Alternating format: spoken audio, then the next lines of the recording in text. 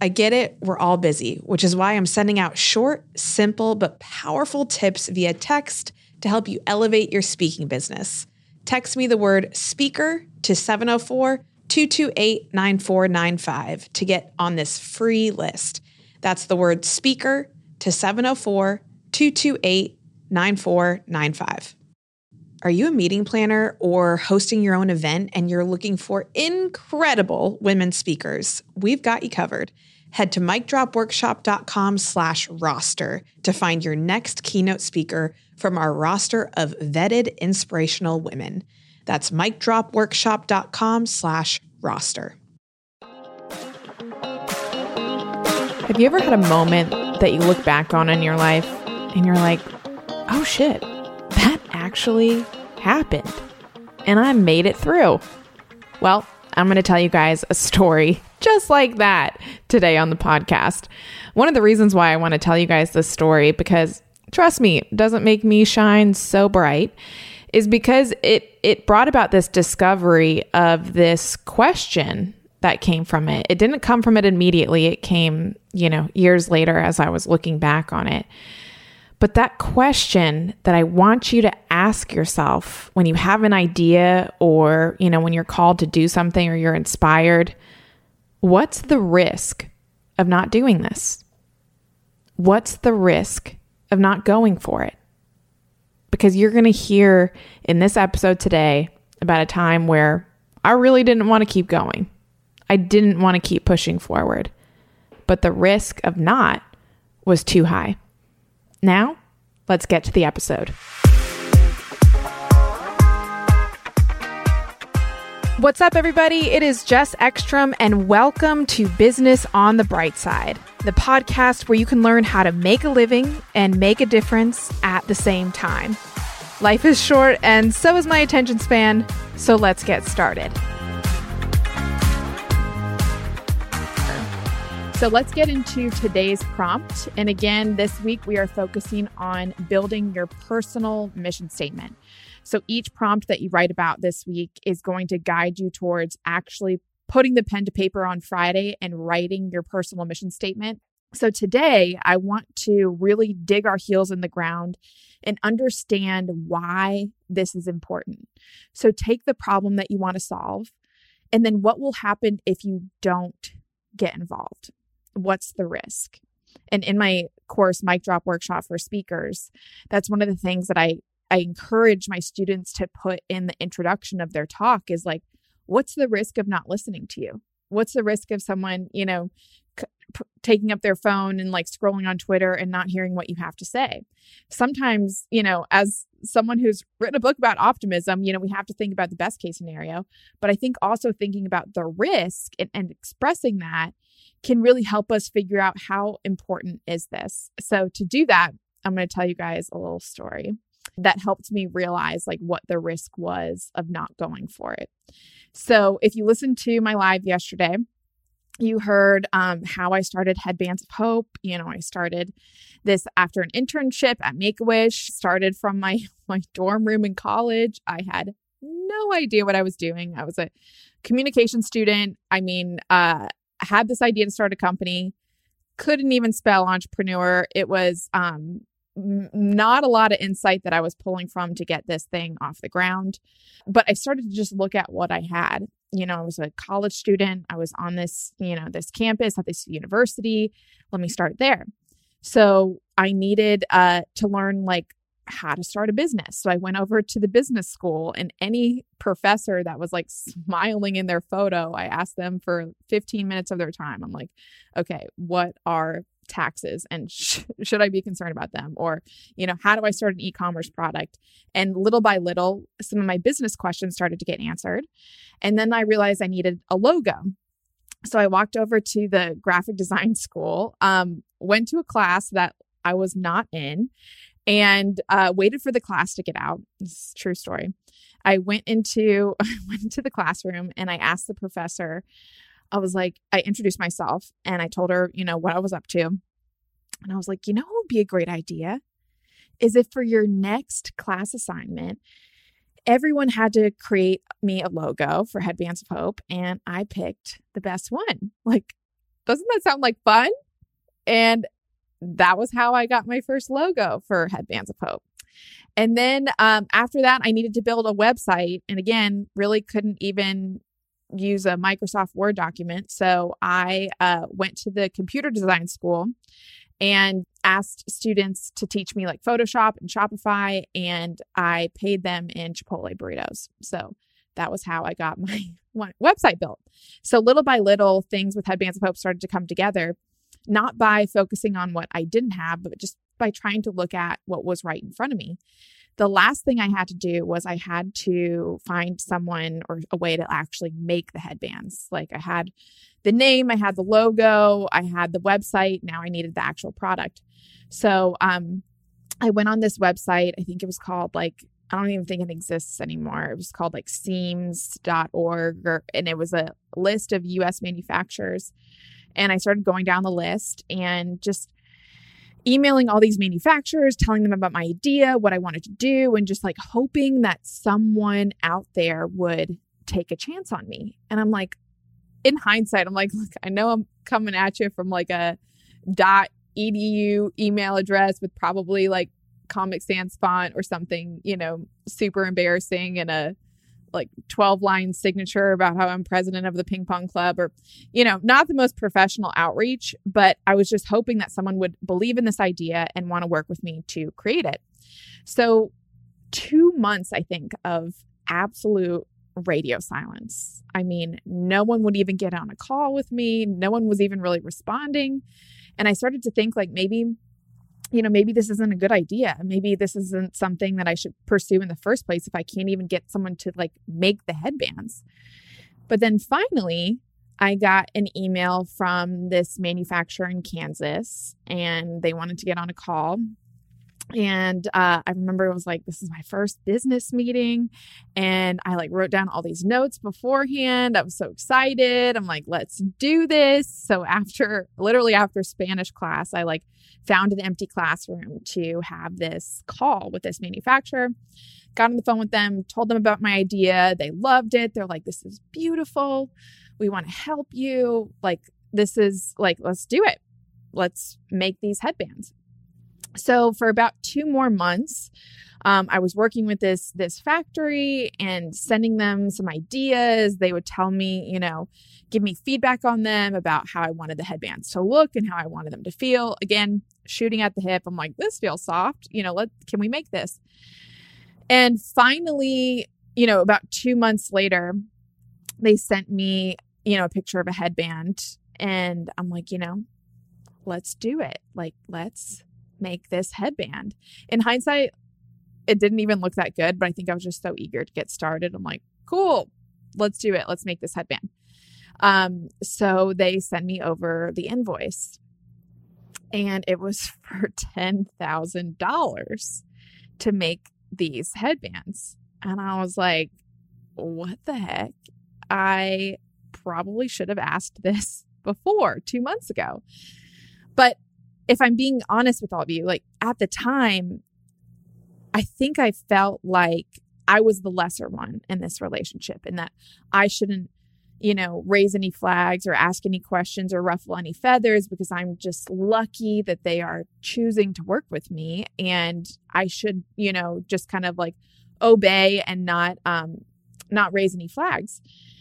And sometimes we can do that to ourselves. We think that we're not qualified to be there when, we think that we deserve like the scraps in the kitchen or washing the dishes, when really we have a seat at the table just like anyone else. And this hierarchy that we put in ourselves is like only in our head and not in actual existence. But it affects how we show up, and it affects like how we speak up too. And so I wasn't speaking up. I was like, okay, clearly I'm new here. They've been doing this for years. I don't know anything about manufacturing. Maybe this is just what it is and what it costs. So nevertheless, I was in a bit of a pickle because this was about $9,500 more than what I had in my bank account at the time. So this was an issue. And I remember I started to look up ways that you can get, funding for your business. I saw that you can get, an investor, give away some equity. Maybe I could get a loan from the bank, pay interest on that. And so my dad, who's also an entrepreneur, I was talking to him about these two options. I'm like, look, I have to pay $10,000 to get these headbands made. What should I do? And he was like, look, I've seen your business plan. I've seen, I've seen your website. I've seen all the work you've been putting into this. One of the mistakes that I made in my business was I gave away too much equity too early, and I don't want you to have to do the same thing. So I'm going to front you the $10,000 and be your first investor. And we'll work out a payment plan so you can pay me back as the business starts to return a profit. And this was like hearing my dog speak English. I mean, don't get me wrong. I love my dad, but our childhood was never like, oh, you want a pony? You get a pony. It was never that way. But I also recognized the immense privilege financially, emotionally, to have a parent that gave me that net so I could leap. So I didn't think twice about it. I shook his hand. I was like, yep, let's do this. I'm not going to let you down. He wrote me the check. I ran to the bank. It was a Friday afternoon. I wanted them to get the money before the weekend because, I was a businesswoman, and wired them $10,000. And I never heard from them again. Yeah. I felt like, maybe this is a sign. Maybe this is all those voices that I've been hearing in my head that have been telling me that I'm leaping too far, or I'm not qualified to do this. Maybe this is that indicator that they're right. And I thought maybe I could just sweep this under the rug, get a job so I can pay my dad back and pretend like this never happened. But I remember closing my eyes, going to bed a few nights later, and we went to court and we tried to get it back and all this stuff. We ended up spending more money in legal fees, and that's when I learned a lot about legal stuff. I remember going to bed a night or two, after this was happening, and closing my eyes. And if you're ever like me and you run through all of your biggest life's mistakes before you go to bed, it's a great lullaby. But I was thinking, I'm like, this isn't about the embarrassment of failure. I feel like I could stomach that. This is about this itch not being scratched. This is about this need not being met. This is about this problem not being solved. And that's what I couldn't live with.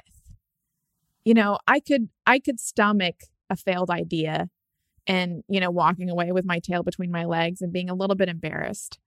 But what I couldn't stomach is knowing that I had this idea that could make the world better and not doing it. And that's when our purpose in what we want to do comes into play. Yes, it's like the gas in the tank when we get started, but the most important role it's going to play is during the midst of failure, and that key to our resilience. And so I remember I got up a few days later. I went to the School of Entrepreneurship. They were giving away $300 grants to students who were starting businesses. Mind you, I lost $10,000, but $300 was a starting point. I got $300. I bought two types of headbands from this supplier in Bismarck, North Dakota that I found on Etsy, and she felt really bad for me, so she let me buy really low minimums to start my business. I put those two headbands up on my website, April 25th, 2012. And since then, we have sold almost 1 million headbands, and we've donated to every single children's hospital in the United States and 22 countries now. Have you ever thought about starting a podcast to build your brand and get speaking reps? But then you realize, actually, wait, that sounds like a lot of work. For Amplify, we use Earfluence, a full-service audio and video podcast production company. While anyone can and should start a podcast, I recommend you stay in your zone of genius and leave the podcast production to the experts. You can schedule a free consult today by visiting earfluence.com/amplify. That's earfluence.com/amplify.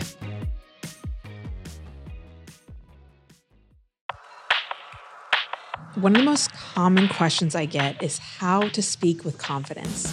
Whether you're giving a TED Talk, leading a meeting at work, or even just speaking up at your kid's PTA meeting. So you're in luck. I created a short ebook with all of my favorite speaking hacks, and it is absolutely free. Go to micdropworkshop.com/ebook. That's micdropworkshop.com/ebook. One of the things that I think about when, we're standing here today with all of this success underneath our belt. Last year for the pandemic, we were able to also stop production of headbands and donate 120,000 masks to healthcare workers when there was a shortage. We've been able to do all of these amazing things. And I started to keep this file on my computer when we would get pictures and letters from like kids in the hospitals, parents, healthcare staff, and I would just put it in this file. And anytime I was feeling anxious or anytime I felt like I failed at something, because I still, even though, the business is quote unquote successful today, we still fail at things all the time. I would open up this file and look at it. And one of the most chilling thoughts is that what if I had let that one factory delete everything in this file? I literally have goosebumps right now when I say that. I look at these thousands, hundreds of thousands, almost 1 million kids that have gotten this simple accessory that has boosted their confidence. And I think to myself, what if I never started? What if I let some crazy factory determine not just my fate, but the fate of the people that I wanted to help? So imagine what would happen if it all worked out for you. Whether you have your idea of the business that you want to start, or whether you have an idea of just like an impact that you want to have. What's the best case scenario for you? What is that file on your computer that you would open years from now and be able to scroll and look at it? Maybe it's like screenshots of DMs of people telling you that you gave them the confidence to do something. Maybe it's people who read your book that changed their life. Maybe it's, impact reports of helping, starting recycling programs, whatever it might be. What is that file on your computer that would be the best case scenario? What kind of impact is possible? And then imagine all of that going away because you never started. Imagine none of it existing because one person, one thing, one doubt determined your future. Imagine that. In fact, the risk of failure, the risk of going for it isn't failure. It's not starting at all. And that's why when we think about our personal mission statement and this impact that we want to have in the world, we can think about all the things that we want to do. But I think it's important to visualize what would happen if we didn't. What would happen if it all worked out? And then what would happen if none of that ever came to fruition? Because for me, that's one of the scariest things of all. There was the founder of Pandora, and one of his quotes was, "Nothing is more haunting than I wish I had." That to me is like way scarier than any kind of failure I've ever experienced in my business over the past 8 or 9 years having started. And remember that the problem that you want to solve doesn't have to be big. The small things are just as important as the big things. So whatever thing you're writing about, whatever you're journaling about, that what you want to serve, who you want to help, remember that it doesn't have to be solving world hunger or like something massive that seems unattainable. It can just be something small, something that makes a difference for one person or for one thing or for one community. So now is not the time to put a measuring stick up to the problem that you want to solve. It's just finding what's important to you, what's the risk of not going for it, to root your heels in the ground and say, I'm going to do this. Thanks for listening to Business on the Bright Side with Jess Ekstrom. I love to send out the episodes every Monday with a quick text and a quote from me. So text me the word podcast to 704-228-9495. That's 704-228-9495. And if you want to see what the show notes are from this episode, head to businessonthebrightside.com, hit subscribe here, write a review, and I'll see you on Monday.